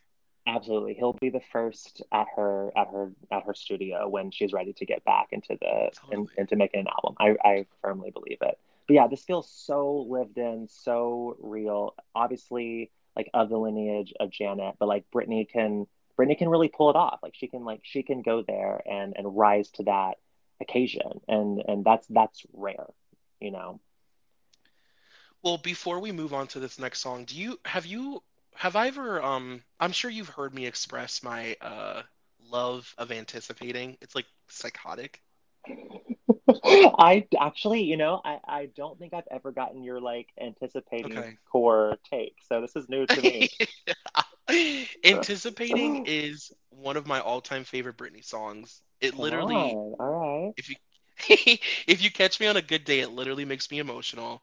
And I think that it's just because it's so intensely nostalgic. And when I was a kid, it was like, you always have those songs that even now, like you'll just replay over and over and over and over and over. You never get sick of hearing them. And anticipating was that for me. It was also my mom's favorite Britney song, like even today. Yeah. Uh-huh. So when we went to the concert, I remember my mom just like freaking out. And like me as a seven, like, this like a kid, I was like, oh my God, my mom's freaking out about anticipating. And Yes. it was like the crowd interaction song. And I Yep. just remember her like losing her shit. And I was like, oh my God. Like I just have such a visceral reaction. And I also, I think that it's just a really fucking good, sugary, disco, fun, inspired by Janet Jackson's All For You Yes. song. Absolutely. Yes. And this was like same year as All For You, right? Like or like Yeah. really yeah, so it felt like maybe like the same sessions of those like instrumentalists birthed both productions and they like one got sent to Janet and one got sent Right. to Britney. Yeah. No, sorry, I didn't mean to interrupt you. Keep going. No, that's it. I mean, I guess the only other thing I could say is that I have said many times that like aside from R&B Britney, like sugary pop knee is Yes. where I feel the most swaddled, and this is like, I mean, this is really right up my wheelhouse. Like this represents like my love of Britney. This song, I love it so Mm. much. I love that so much. I agree. I'm a huge anticipating head. This is also RuPaul's favorite Britney song. I'm not sure if you were aware of that. Really? Are you Yeah. kidding me? I didn't know that.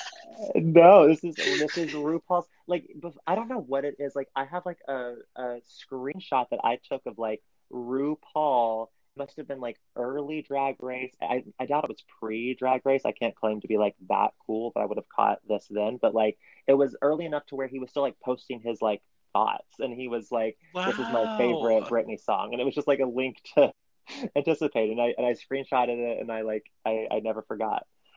I have Um goosebumps. That's amazing. yeah, yeah. So yeah, so you're in good company. And I also love this song and I wrote down here like the fact that she had such a demanding routine to this for the Dream Within a Dream tour is Mm, is kind of insane because it's like what was the point of that? Like it just like kind of like speaks to how good of a dancer she is that like to learn that choreo for like this moment in the tour, which is not like a single except for like I think in like abroad somewhere. It was maybe a right. single. Do you know where it was a single? It was a single in France, and I actually, Okay. when I was reading about it, I ironically read that it's like this is actually one of her most critically acclaimed songs. Like Oh. in other countries, this is like her magnus opus. Like people love this song in France, and I was like, oh my God, Hell yeah. I'm hello, my people, hello. Yeah, cool.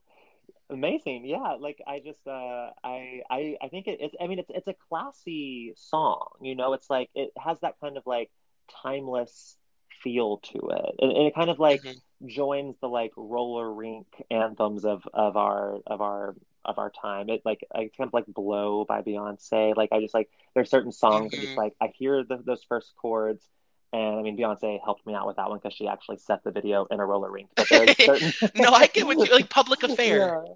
Oh, yes, come on, public affair. Yes, you hear the first note and you're just like, I'm in the rink, like this is where I'm spending the night. So I love it. Absolutely love anticipating. Yeah, and it's cool because it's 2001's interpretation of disco. Like, Totally. you know what I mean? So like that's fun also because it's still very much like a 2001 pop song, but it's 2001 goes disco. It's 2001 in an Afro wig, really. Well said. Because it doesn't have any of like the like sonic depth of disco or like real Hmm. instruments of disco. It still feels like of this album of like a Max Martin take on disco, whether he produced it or not. But no, that's interesting. It's like a computerized disco, turn of the millennium Right. disco. Yeah. Yeah.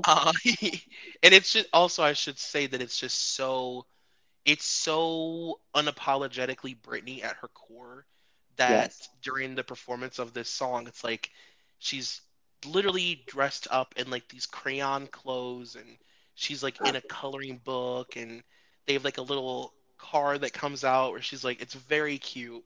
Yes. And then at the end, she's like, do you ever have a song that just takes over your body? Rips off her like her cute crayon colored outfit to expose that she's like in full slave gear underneath and like performs probably the sexiest version of Slave for You to date after doing like a literal coloring book song. It's so Britney. I'm like actually like covering my mouth, like getting incredibly hot, like hyperventilating, like freaking out over here because it is like that is the Britney energy that I'm here for. It is like the Right. the crux of the obsession is right there in that transition. It's like she Trojan horses this like energy of like positivity, good vibes, everyone sing along. Like the cameramen are like showing little children like dancing with their moms with Yes. like glow Yes. sticks. And then she's like, oh my God, you guys, like, I have a question. Did you ever have a song that just like, and then she just like strips, and you're right, just like is dripping in sweat. Everyone around her takes their shirt off. The like Slave for You bass line is like booming through the speakers, and it's like dark energy all of a sudden, and she's like naked, and like it's fucking awesome. It's like that's her whole career, is like Trojan horseing us into believing that she's this one thing and she's actually this other thing. Right, she's like simulating an orgy in a jungle. We have a message from Caroline cool. Rizzo. Let's listen to it. I definitely related to Overprotective, and I think I was in second grade when this song came out on my Dell PC watching that Darkchild remix video. It was incredible and one of the most memorable Britney moments to this day in my life. Yes, absolutely. She raised us. Yes, seriously. Oh God, yeah. Thank you for sharing. It's I feel like it definitely touched like gay. I mean, this is like Britney entirely, but like I'm overprotected. It definitely touched like closeted gay boys and like youthful young girls. Like we all were just like Totally. trapped in this like strange system we were trying to figure out, and Britney just like called it out and was like, I feel it too. So we were just we stand. Well, I'm going to hope, like you said earlier, that our friendship doesn't fizzle when we Okay. get to this next song. Okay, I am not a huge fan of Britney's version of I Love Rock and Roll. Hmm. Would you like to know what the first words I have under that are? What? A total artistic failure. Oh, thank God. I do not like this either. You go first, but you're not going to ruin any friendship here. Okay, good.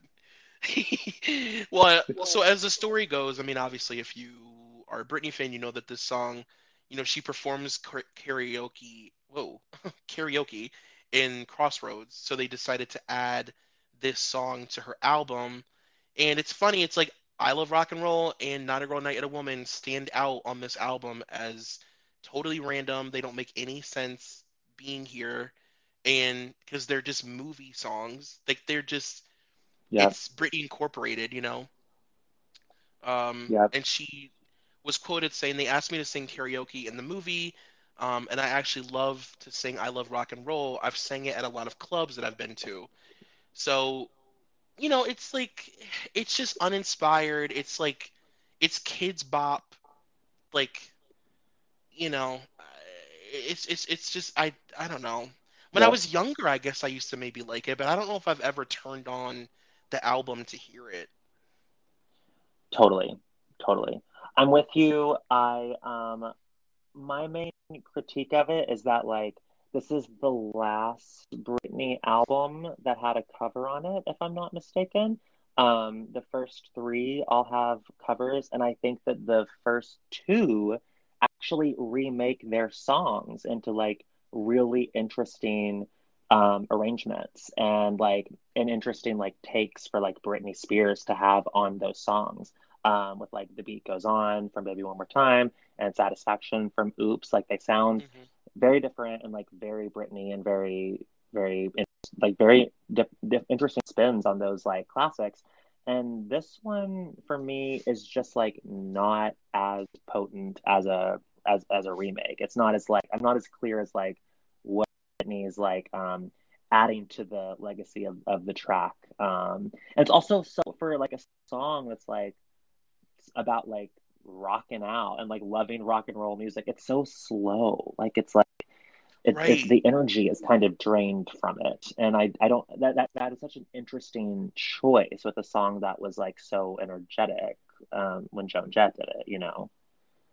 Yeah, there's no urgency to the song at all. Like it seems like it lasts too long. It's probably like Yes. one pace too long. And yeah, I mean it just feels so uninspired. And like I will say I do enjoy this a lot visually.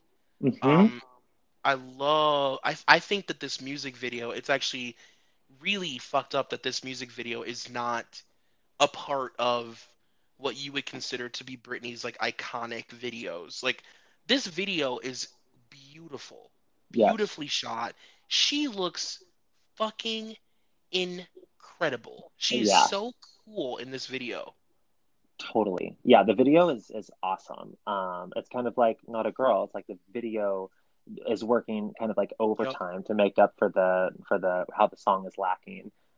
Yeah, the video is amazing, and the motorcycle. I feel like she's like made that it's like she or her team kind of like decided that it was iconic because I feel like she's like written like she wrote that like guitar and saying I love rock and roll Hmm.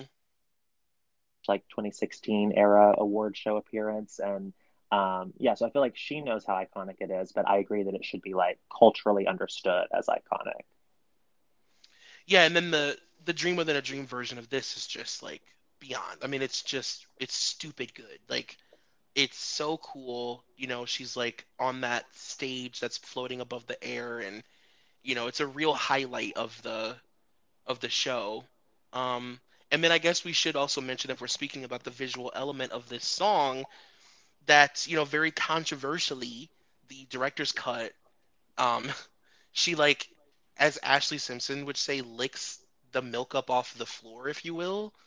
Uh, she like crawls over to this speaker that's like leaking speaker fluid or something, Yes, yes. and she licks it up off the floor and rubs it on her body, and it's really, really.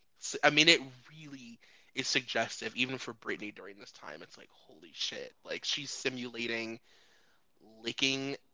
You guys know what she's simulating. I don't have to spell it out Yeah. for you. Yeah, I need to revisit that video. I just have the image of her on the motorcycle in my head and I know the outfit, but I need to revisit that video. I don't remember this like scandalizing moment. This is awesome. Totally should. Yeah, you should. It's good. I mean, it's amazing, but it's like eek, A little much. eek, a little much, a little much. Um, Totally. I'm good to move on to Cinderella. Oh wait, do you have I'm more? Do you have something else you want to say? I was just gonna say I completely agree that like they knew what they were working with for Dream Within a Dream because they sped it up again. They like got it going. They got it fast Yeah, for the live performance. So I feel like they had the same realization that we've had. Yeah, so I'm glad we're on the same page there. yeah, that's so true. The sped up version is like, I love the Dream in the Dream version. Me too. Me too. I burned myself like a Dream Within a Dream version, like CD that would like play just basically like the live versions of these songs. And I Love Rock and Roll was definitely like the one that needed it the most because it's just a whole different energy. Oh, that's really lucky. So you had that cool dreamy version of Baby One More Time I did. that Yeah, I goes. think I got it. Uh-huh. Yeah. I guess I must have burned it off of like Napster or something, like or LimeWire. Like I found some weird cut of it, and I yeah, that was my kind of like that's probably why I knew that Not a Girl runs so well. It's like I actually my memories are clouded by the actual like tour audio more than the album. Right. That's a good problem to have. Totally, yeah. What do you think about Cinderella? I wrote that it was the most ambitious song on the album, the one with like the loftiest goals, and I loved it. I mean, I remember Cinderella well, but when I revisited it, I didn't know how I would feel about it. I kind of felt like I knew what my take would be on a lot of these before Cinderella, but I was like, that'll be an interesting one to revisit in 2021. But I did really like it. It's definitely on the poppier side. It's like, a far cry from the Pharrell stuff that we enjoy so much. But it's a big number. It's a huge song. And I was Mhm. really kind of like impressed with its scale and how cinematic it was on production and singing level. And I guess I wrote this is one of those songs I would love to hear Britney sing in a big way. Her doing the Britney voice, I think, kind of diminishes power here. Mm. I would love to hear the song with like vocals louder, more centered, and kind of her using all of her power, because I think the song kind of calls for it. But I was impressed with the sort of vastness and like grandioseness of this one. What about you? Well, I totally agree with that. I mean, I definitely think, alto growl, like that grunty Britney from 1999 that I love so much. Yes. Um, who starts everything with I love growl Britney. Yeah, I definitely think you're so right about that. Like this song is so over the top, so theatrical. It's like Britney doing Meatloaf. I mean, it literally Yes. is like it's like VH1 in like the early 2000s, late 90s. Like it's all coming back to me now. Like that's like the vibe I get from this song almost. Like it's Yes. really dramatic, really over the top, and you do sort of lose her in the background because she's doing full Britney voice, Yes. and it Hmm. doesn't really fit with the song. Ironically, I wrote in my notes like I wish that I could say more. I mean, I have the least written down about Cinderella because I don't really know what to do with it or where to place it. Like I've Totally. never ever put on this album and gone to Cinderella first in my whole life. Totally. Like ever. I've never been like, oh, I just want to listen to Cinderella because it's in my head. Ever. But Yeah, I'm with you. I feel like we're kind of maybe in the minority. I feel like I listen to a lot of the Britney, probably all of the Britney podcasts, and I feel like it's like a fan favorite of sorts from this era. I've gotten that energy from the Britney thinkers of our time, and I don't necessarily like relate to that energy. Like I do, like I said, like I was impressed with the scale of it, but it feels so like if Slave for You and Boys are on this album and those songs are so cool and forward thinking sonically, this doesn't feel like cool to me. You know what I mean? that's exactly what it is. You literally just described you hit the nail on the head. It's not cool. Yeah, It's it's not very catchy, cool. Yeah. it's fun, it's theatrical, it's fun to listen to, but it's not cool. Like it's not a cool song. It's not cool like you said in the way that Boys is just like innately cool. Absolutely. Yeah. Yeah. And like, like the spoken word bridge is very kind of corny and like, yeah, it's like, I don't know. I admire, I just, there seems like there was a lot of effort that went into this one. It just really builds and builds and Yeah. builds, and there's a lot going on. And I like admire the effort that went into it, but it doesn't like hit for me because some of the other songs that hit so well on this album, they hit because they feel like effortless. Like it was just like magic in the studio between Brittany and Pharrell. And this feels like they were like, we gotta fucking churn out Cinderella tonight. Like we are Hmm. gonna fucking go for it. It's just such a big, bloated kind of situation. Maybe that's true because this was the first song Britney ever wrote with Max Martin together. Okay. So maybe that's true. Maybe it was like it because it is bloated. It's like this song by the end of it, you're just like, okay. Like, now we're like leaving the Disney ride. Like we're out of it now. Yeah, Like, okay. totally. That's so funny. Like when you said that, I immediately burst into laughter because it's just like such a funny reaction to all of that. Just be like, okay, because it's just so much. Like it's Hmm. just so much effort and so much energy. And yeah, you're right. My response is usually just like, all right, cool. Thank you for the song. Like, can we move on? Yeah. It's like that feeling of when you see somebody leaving a ride at an amusement park and like they're all like their shit's all fucked up, but they're like blank. Like their face is blank, but their hair is like blown back and they're like soaking wet. You're like, thank you.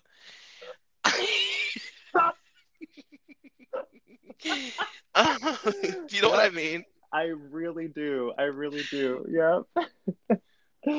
So Um, yeah, that's yeah, Cinderella.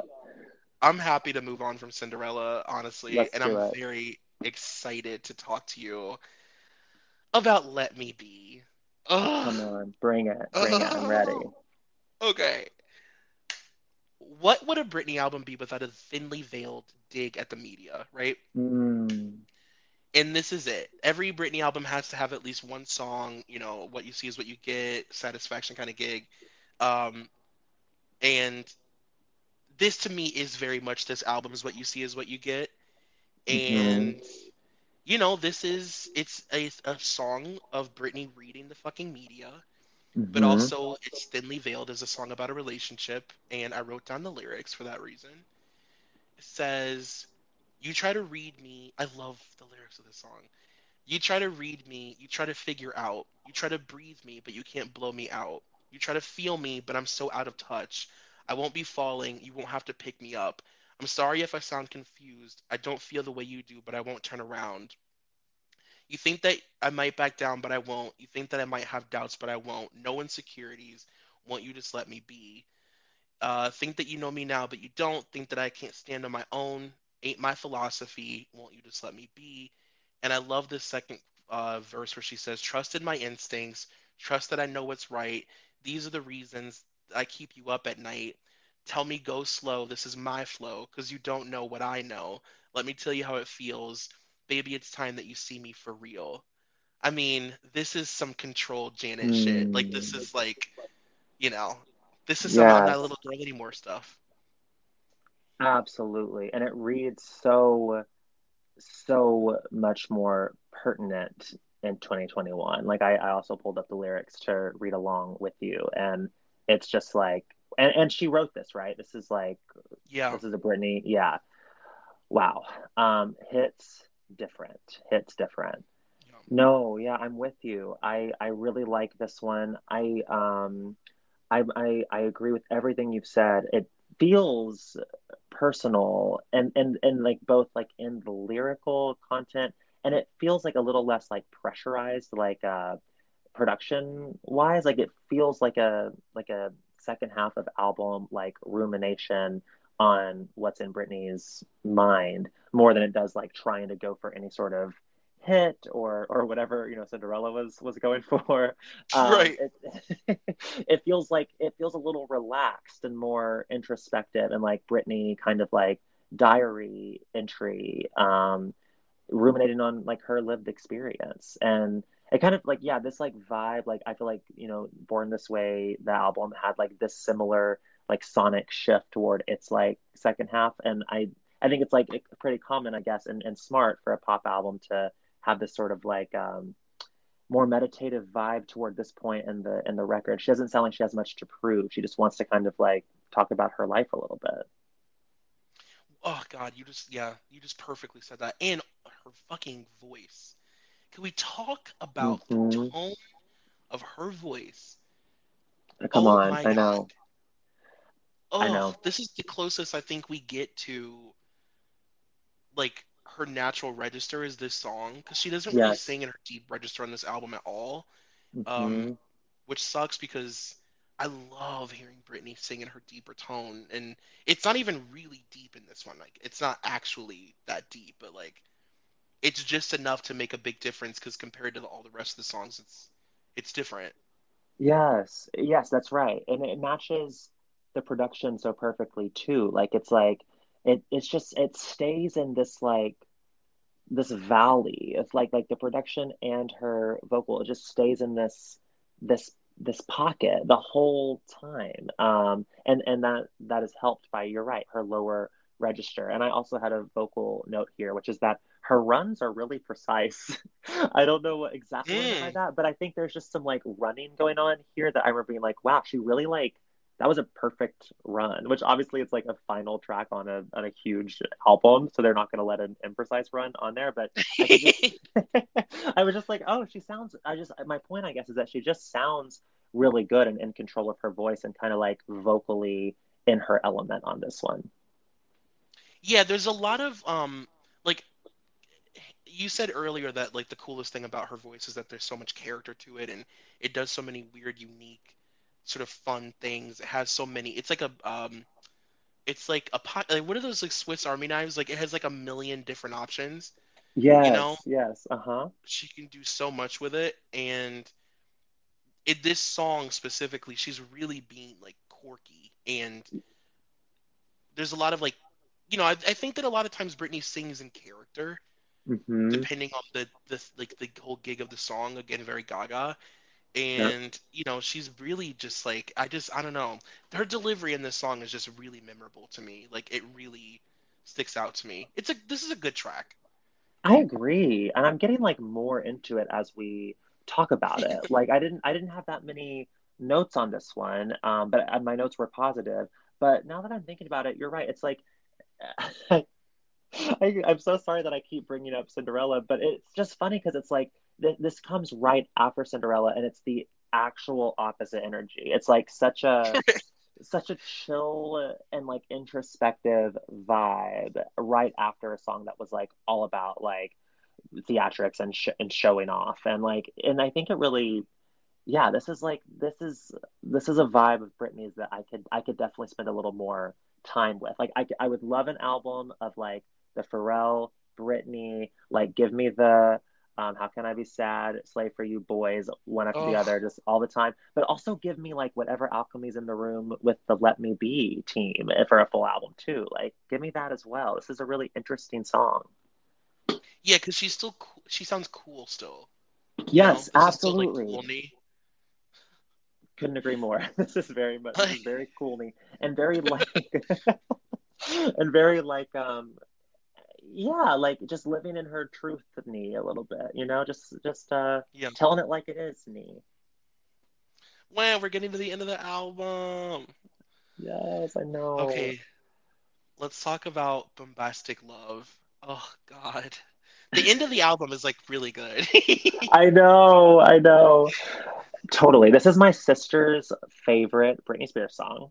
So shout out to Abby Doshier. She loves Bombastic Love.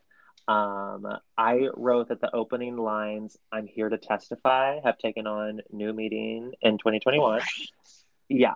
And the sort of confidence with which she kind of just like comes in and says it. I'm just like, yes, come on now. It's the same confidence that she actually entered into the courtroom and cursed out the judge and like said like, what the fuck is going on here? We gotta split this up. Yeah, I like Bombastic Love. It feels a little like Cinderella's cousin to me in the sense that it's like it has lofty ambitions. It's another like big song, but like I like the like conceit of this one that she's kind of like describing what she would like to see in like in a romantic situation. Yeah, I like Bombastic. It's not one of my favorites on the album, and it's not even one of my favorites on the like second half, but I do like it. What do you think of it? Well, I definitely like I love that I love that the chorus is literally bombastic and you're like singing about a bombastic love. Like, I don't know, I think that what Cinderella tries to do, this song does successfully because it's theatrical and it's very over the top with the like I mean, it's very it is also very, it's all coming back to me now, like the curtains are blowing, white linens are blowing, yes, but it's like more contained and it doesn't try and do so much. And yeah, it's fun. I definitely, this is not one that I'm like, I just must hear Bombastic Love. Sorry, girls. Like, this isn't that song. But I don't turn it away when it's on. Like, I'll listen to it for sure because it's fun. And yeah, I just think it's really, it's very of its time in a good way. Like, it feels so 2001. It feels so 2001 in a good way. Absolutely. It really does. Yeah, I mean, like, these songs are like a time capsule of like what music sounded like back then. And Bombastic Love, it has that like weird like choral chanting, and she's like building on top of it with her own sort of storytelling. It's definitely not like there's no like real duds here. And like I definitely like find interesting shit to like latch onto in all of these. I also wrote for this one, like, this vocal delivery is like almost seems like Britney is like self-aware and parodying her own thing, like her own voice, like super super Britney voice, like in a way that like SNL would do like Britney voice. It's full Minnie Mouse forward. Totally. It's like makes me wonder if like people who make fun of Britney are actually her like biggest fans because they know Bombastic Love and are like parodying that. Because I'm like, I'm always like, that's not what she fucking sounds like. You guys are just being like insane. But like she actually does sound like that on this song. Right. It's like, I'm here to testify. Totally. Yeah. Oh my God. We have a Oh, message that I cool. didn't realize. Okay, this is from Rob. Okay, I'm sorry, I have my retainers in, so I sound a little weird, but I have to talk about Bombastic Love because I'm a little bit obsessed. And I think it's because I go back to my probably late middle school days when I'd be singing with a fake microphone, and I was really good at it. Okay, guys, so what else? I'm blanking now because I feel like I'm in spotlight. But yeah, and then when she's like, it's gonna be bombastic love. It's so good. Like, so good, guys. Oh my God. Okay, bye. Everything is gonna be alright. Okay, yeah. When I'm yours and you're mine. Okay, yeah. Okay, yeah, wait. Okay, alright. Okay, alright. Okay. I forgot about the bridge. I forgot about the When I bridge. wake up, everything is still the same. You don't need to know my name. I forgot about the bridge. I will admit that I forgot about that fucking breakdown. Oh my God. Oh my God. That's a Actually, really good part of the song. totally. First of all, it's so cool that like people can call in. I'm like literally obsessed. I want all remaining 9 people to send us something, and we could just devote the rest of the. I know. Thank you guys Yeah. for. I mean, we've been on for like 2 hours, so thank you guys Oh, wow. for sticking around. Yeah. Totally. yeah, No, and I'm sold now on Bombastic Love. That was. yeah, now it's like it's my favorite Britney song of all time, just from that one voice note. No, and I also I wrote a really funny little quote from Britney where she goes, "This is definitely not an R&B song. It's just pure pop." And she goes, "It's definitely got a really catchy hook, and it's just cute, but it's definitely not R&B." Like, Oh, okay. So she's like aware of what's going on here. yeah, like it almost sounds Yeah. like maybe she didn't want to put it on the album. She's like, it's not R&B, but it's fun. Totally. Like she also wanted to make the full Pharrell album, and no one Yeah. would fucking let her. Yeah, totally. All right. This next song that we're gonna talk about, Michael, this is a bold thing I'm about to say. Are you ready? Go for it. I'm ready. It's my favorite song on the album. I'm 100% okay with that. I can 100% see it. I love this song as well, Troy. We're on the same page with this. This is a gorgeous song. Talk to me. Yeah. Why is it your favorite? Well, let me just start by saying that this is a direct quote from Britney, and it's the best one so far. She said, "I wrote this song about my boyfriend. It's very dreamy and melodic. The beginning is very slow, and then it comes up, and there's a 2-step for the chorus, which changes the bass. It's very sweet." And she said all the things. First of all, when she sings this song, there's just a feeling in the tone of her voice where you know that she's singing this from pure, like she wrote this song for sure, you know? You can feel it. And I love that she described it as dreamy because I think it perfectly sums up the song. And dreamy Carly Rae Jepsen pop is like my favorite thing. And this song gives me very emotion vibes. Yep. And yeah, and it's also, I love that the thing that she said too about the 2-step, like it starts off kind of slow and you think that it's going to be a ballad, and she's like, her voice sounds just, I literally have goosebumps right now talking about it. Her voice sounds incredible. I think that it's a peak vocal moment for her on the album. And then, like she said, like it kicks into a 2-step, and all of a sudden, like it's, a 90s like cookout song, and you're like, oh, okay, like yes, it's so good. 100%. I'm with you 100%. I wrote down that it reminded me of "Fill Me In" by Craig David meets Take Me There off the Rugrats soundtrack. Do you remember the Maya song, Are you Take Me There? kidding?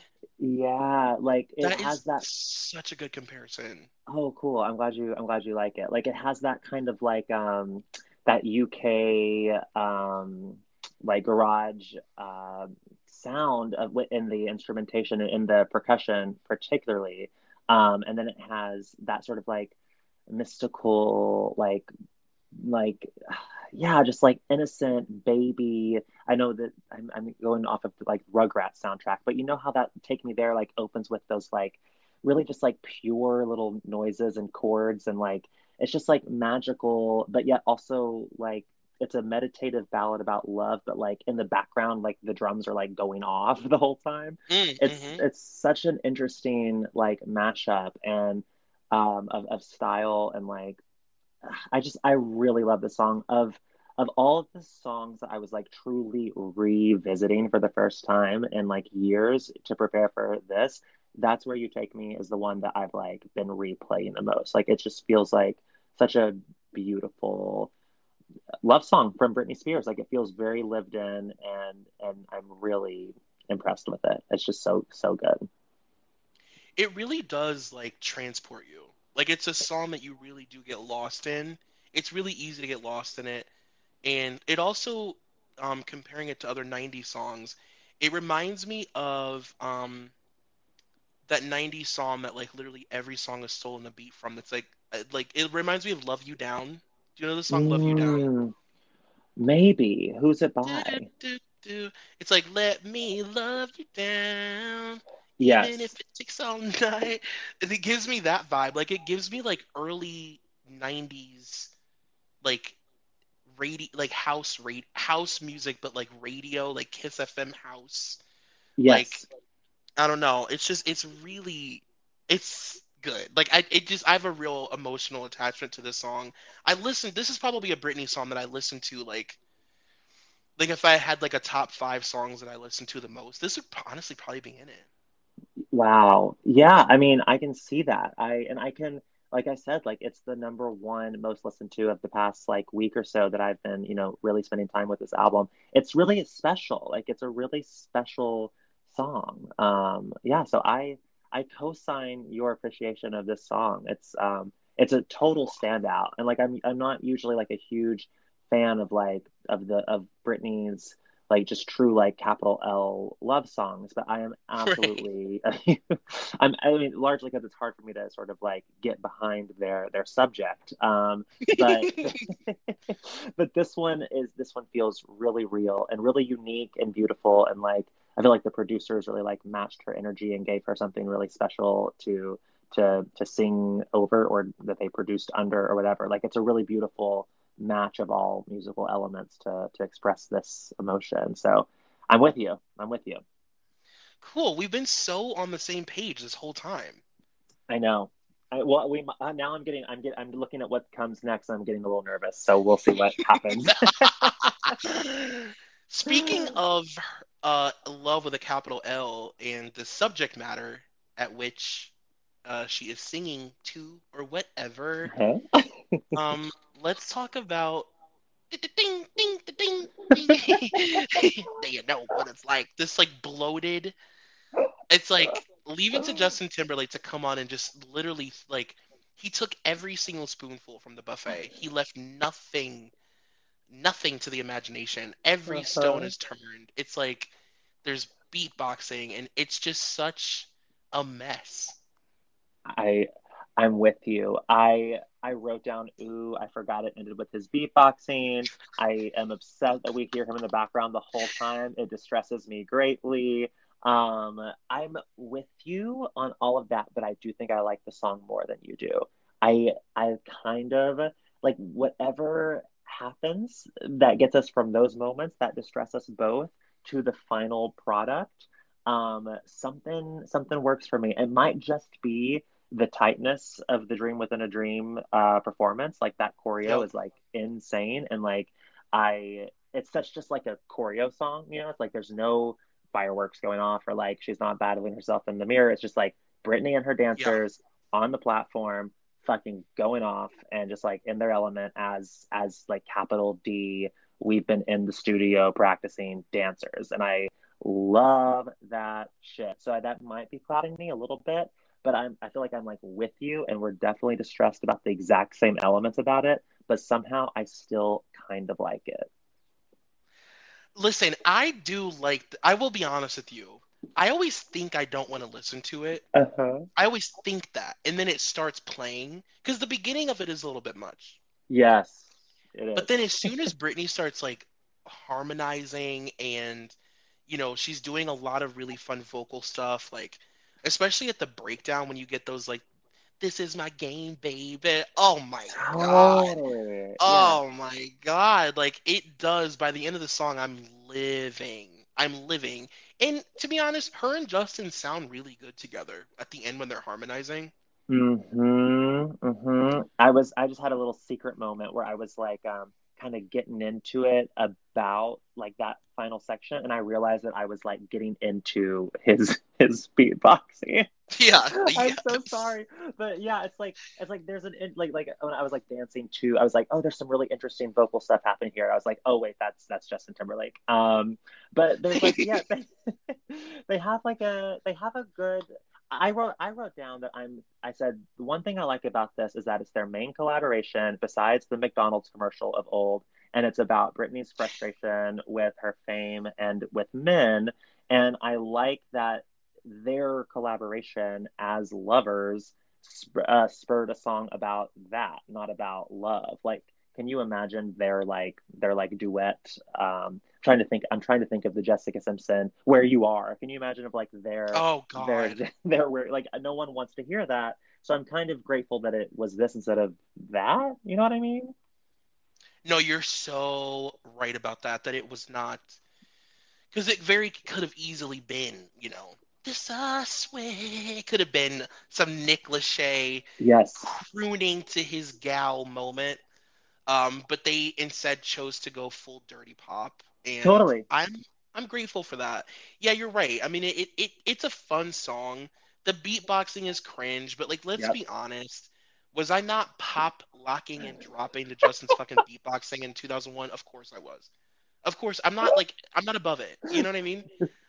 I'm no better than the next guy. So yeah, like I this know. song is in the yeah. I mean, it has to be stated again before we end this conversation. The Yep. live performance of this Yes. song is, I think, maybe one of her most intense routines. Yes. Yes. Like that double spin that she sometimes would be able to do, but then sometimes like it was too difficult even for her to spin. Actually, was it a Totally. three-turn spin? I think it may have been a three-turn spin. Yes, I think it might be two because there are definitely moments, you're right. There are definitely moments where on some stops of the tour, she like did it with them, and others she just like stood in place and like looked really fierce while they did it behind her. And Right. like and I also remember on the DVD, there is this moment where it goes into slow-mo, Mm, when she's like coming up and she just kind of like does this like chest bearing mhm. move, and it's in slow-mo. And I like found when HBO actually like premiered it live, I found like the recording of someone had recorded it on their actual HBO channel, and it's because at that moment she trips. And so for the DVD, they like they Oh, hid that from us. And yeah, just wow. all that speaks to like what you're saying. It's like really demanding, nonstop, like energy never dies. Not to go like Black Eyed Peas on us, but like energy never dies choreo, and it's like again like yeah, Britney. It's Britney and her fucking element as a dancer. Well, oh my God, do you have any like? Thank you for hanging out with me for so long. By the way, I didn't mean to take up like your entire life. Oh, Troy, it was a total pleasure. I had so much fun. I've been a fan for so long, and to actually like hang out with you, such a treat, and like such great therapy to talk to you about Brittany at this level, and also to come off of the news today with someone that I knew that I could trust with it. So thank you for having me. Oh my God, you're so welcome. You know, I always say that I'm hosting the American Horror Story podcast, so you'll be back in a different role. We'll figure something out for you. We'll put you in a wig. We'll do something. The next season, you know, you'll be a coven witch. We'll figure it out, but you'll be back Hell yeah. I will for do sure. whatever you need me to do. I'm so here, and thank you for everything. And yeah, this was such a treat. Yeah, I'm gonna keep listening to this record for a while. You got me like really in, and I'm like living Good. in 2001 in this 2021 universe. I'm just this like walking 2001 shell. So thank you for that. We'll tell people where not only they can find you, but like also where they can find your music. Sure, yeah. So you can find me on Instagram at Johnny Darlin. That's JohnnyDarlin. And you can search the same thing on your favorite streaming platforms to listen to my music as a solo artist. And then I'm also in a band called Darlin the Band. So you could search for either of those and hear me trying my best to become Britney Spears. Cool. Well, thank you for doing this with me, and thank you guys so much for listening. You guys hung out the whole time, and that's really cool. This is going to go up on my actual podcast feed Friday morning. So, yeah, I guess that's it. Cool. Thank you guys so much, and thank you so much, Michael. Thank you, Troy, so much. Have a great night. You too. Bye. Thank you for listening to Dunzo. This podcast is a part of the Solid Listen Network. Please take a moment to rate, review, and subscribe if you haven't already. Also be sure to check out our Patreon at patreon.com/solidlisten for exclusive content. You can follow me on Twitter at Troy McGee, and you can follow the podcast on all forms of social media at DunzoPod. That's DUNZO. Thank you to executive producer Molly McAleer and coordinating producer Nicole Matthew.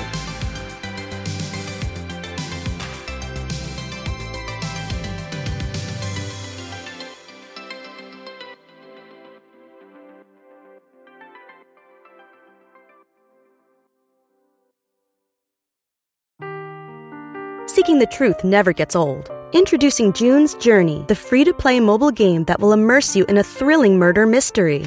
Join June Parker as she uncovers hidden objects and clues to solve her sister's death in a beautifully illustrated world set in the Roaring '20s. With new chapters added every week, the excitement never ends. Download June's Journey now on your Android or iOS device, or play on PC through Facebook Games.